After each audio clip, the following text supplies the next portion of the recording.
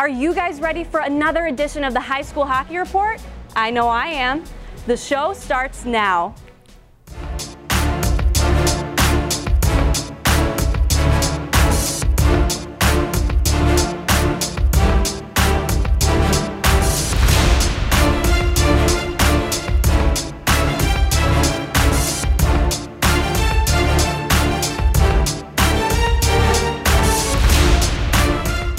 And welcome back to the State Champs High School Hockey Report. I'm Jonathan Kidd along with Sean Belichin. Sean, how are you today? Tremendous, John. Another outstanding week and weekend of high school hockey, and we got another big week coming up. I love this time of year. Teams getting ready for the playoffs. Let's do this. And look, we got more jerseys. Hey, you know what? The response has been outstanding. I mean, really, this is the best community in the state as far as I'm concerned. I'm biased, the hockey community. So thank you for not only watching, but your support wherever you are all over the state. Thank you very much. The High School Hockey Report is presented by the Michigan High School Hockey Coaches Association, and it's also brought to you by the MHSAA and National Coney Island. Sean, let's get right to it, the recap from last week. And we start with the defending Division II state champs, Heartland. They beat UAD Jesuit 2-1 on Friday, and then they followed up the next night and beat Salem 3-0. Well, you know what? I think the top three in the state right now, in my opinion, are pretty much set at Catholic Central at 1 and Saginaw Heritage at 3 right now, and Heartland at 2. It's after that things get a little bit interesting. Now, that's not to suggest that one of those teams below can't go out and win it all, and that's excluding what is an incredibly deep Division III as well. But Heartland made a statement. Not that they needed to, because, I mean, again, they're the defending state champion. Heartland made a statement going out and winning the way that they did. I still love UAD. I think UAD is now one of the teams to beat in Division III. More on that later. But I think that's a very good team led by Charbonneau. But, this is a situation right now where Heartland, they just keep rolling. And to win the way they did, John, they were down 1-0. They got 2 goals in the third period, if I'm not mistaken, to win going away. And then they beat a pretty good Salem team as well. Just another confirmation of the job that Ricky and his staff are doing out there in Heartland. You took in on Saturday afternoon the Novi versus Northville game, and Novi came out 2-0.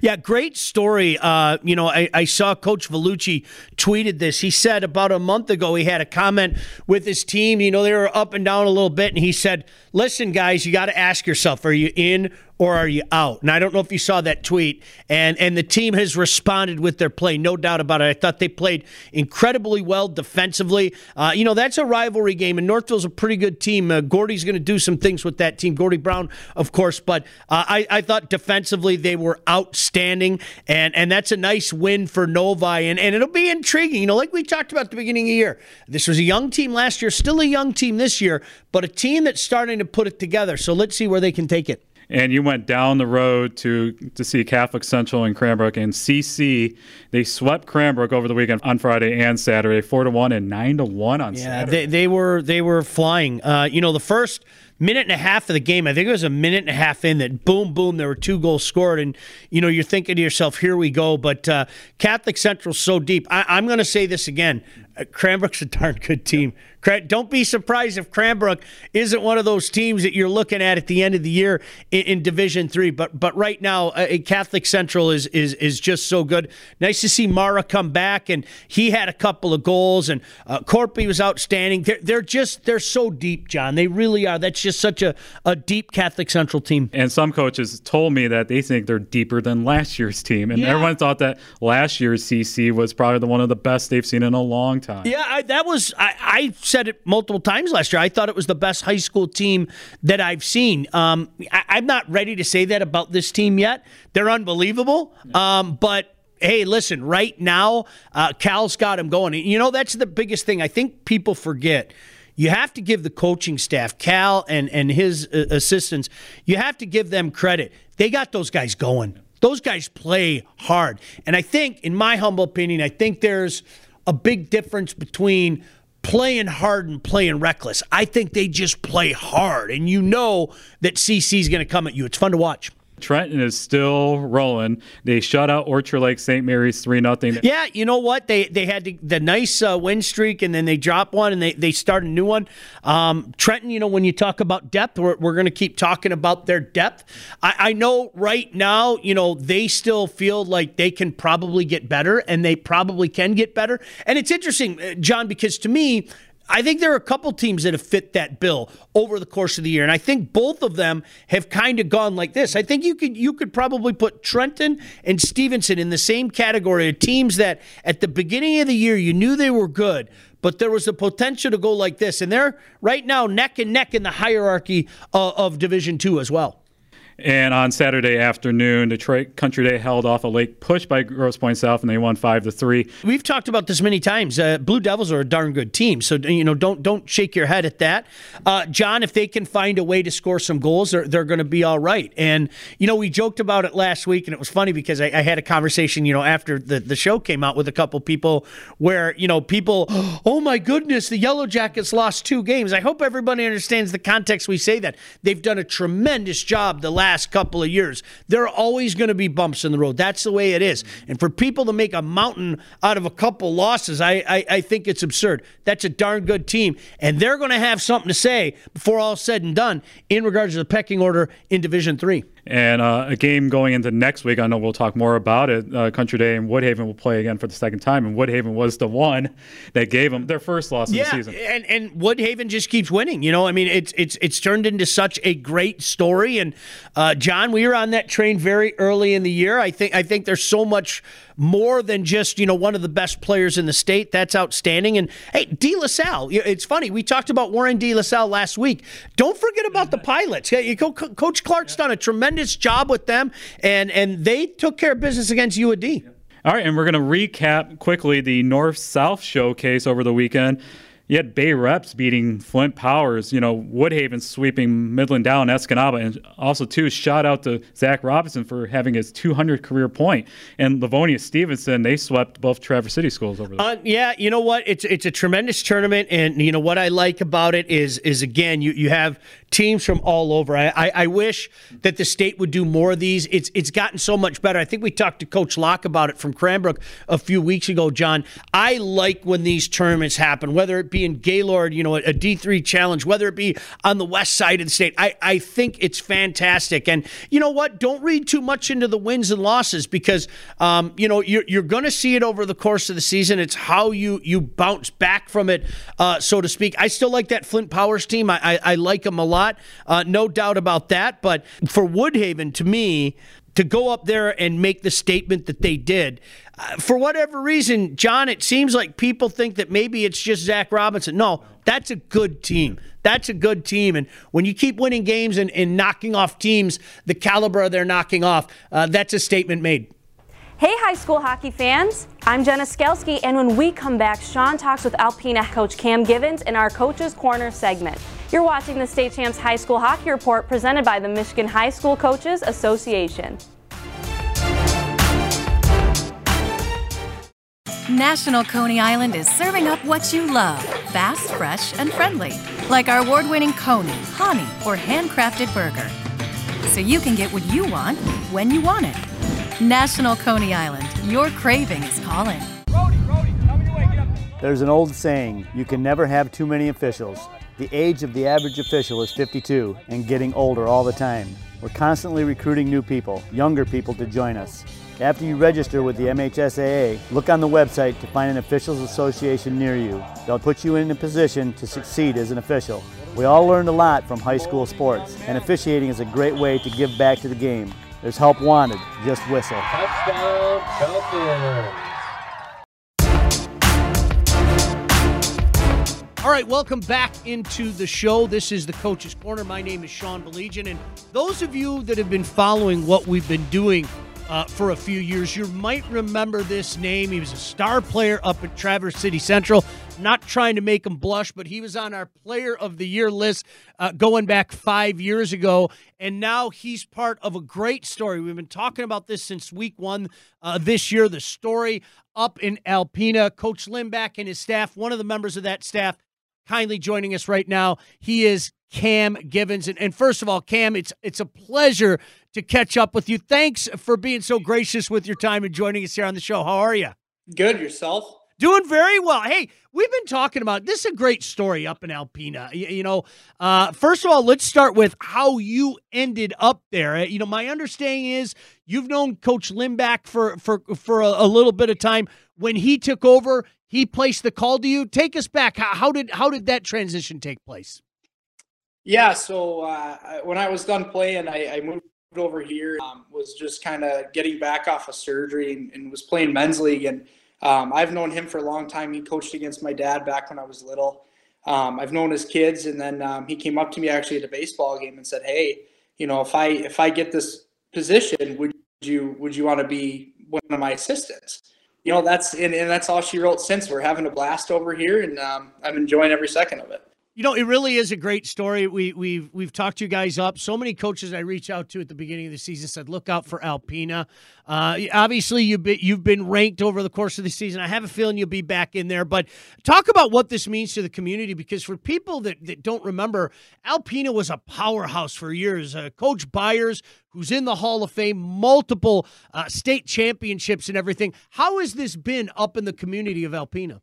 It's a small community, and, when everyone's happy. And, obviously Tony Byers is a big name here. And there's a lot of banners that are hanging up from his days, and we're hoping to add another one. We're doing well. We have a lot of support right now. People are always wondering how we're doing. We play a lot of games on the road, so we actually haven't been able to play at home a ton yet this year. We get the support from, obviously local businesses to people on the street saying, hey, good game. Makes it more fun to play. We always have a good crowd at night, Friday nights, and just makes for a fun environment for the kids. 11-4-1 this season. I know one guy that has made a name for himself is your goaltender, Cooper Black. Talk about Cooper and maybe some of the pieces that perhaps people downstate are missing about this team. I think by now everybody knows about Cooper Black, but certainly this team surely is more than just Cooper. But your thoughts? Coop is a big kid. Everyone knows he's about 6'6". There's not a whole lot of room to shoot at. A big kid that moves well, smart kid. And obviously he's been a big part, but you guys, we have two guys up front with Van Duzen and Plowman who are kind of our core scoring guys. And then obviously on D, we got, a good mix of young and old. Owen Limback's another huge piece on defense that people don't realize. And just a lot of young guys that are really buying into their role. And once again, Cam Givens joining us, a member of a fine staff up in Alpena. Great story up in Alpena, certainly a team to watch moving forward.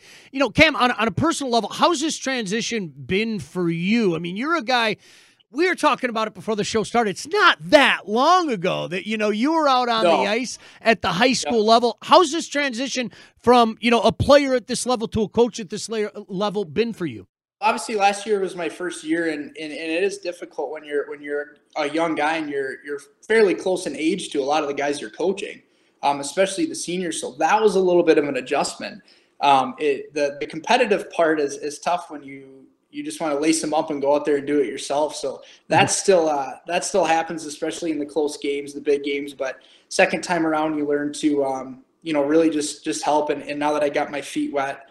The staff's been there for 2 years now. We're starting to click really well. We talked about one of the legends up in Alpena, Coach Byers.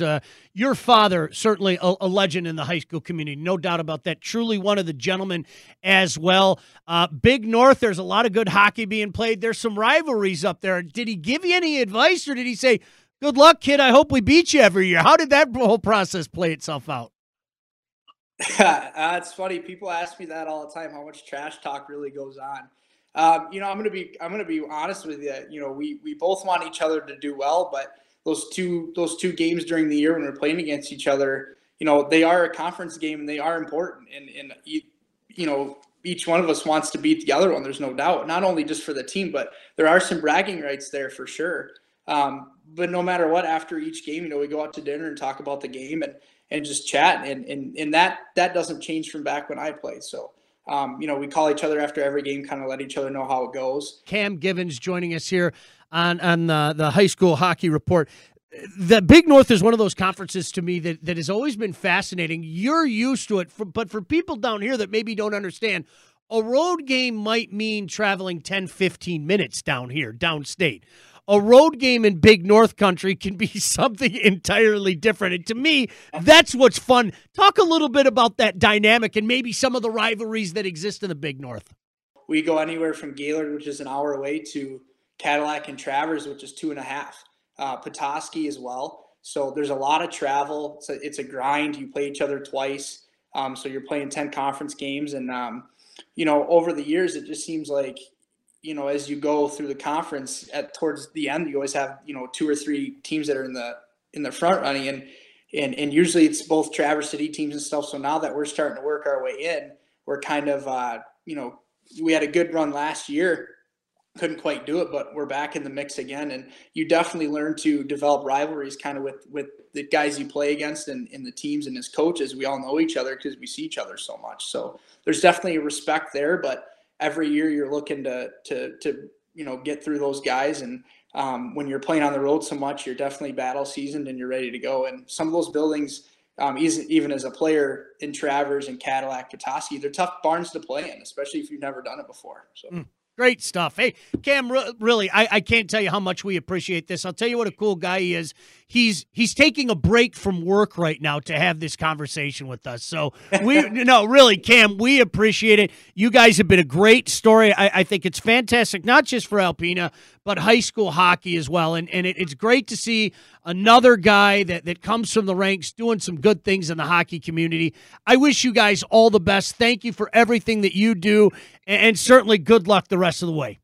Appreciate it, and hope that you guys keep doing what you're doing. You guys do a great job, you and John and Kevin, and just great for the sport in general, and look forward to talking to you guys down the road. Great stuff. Continued success to Cam Givens, the entire Alpena Hockey Club, from everybody here at State Champs. When we come back, we'll have an update in our Hockey Player of the Year contest presented by National Coney Island, and we'll preview the week ahead with the top games across the state. So stick and stay here on the High School Hockey Report.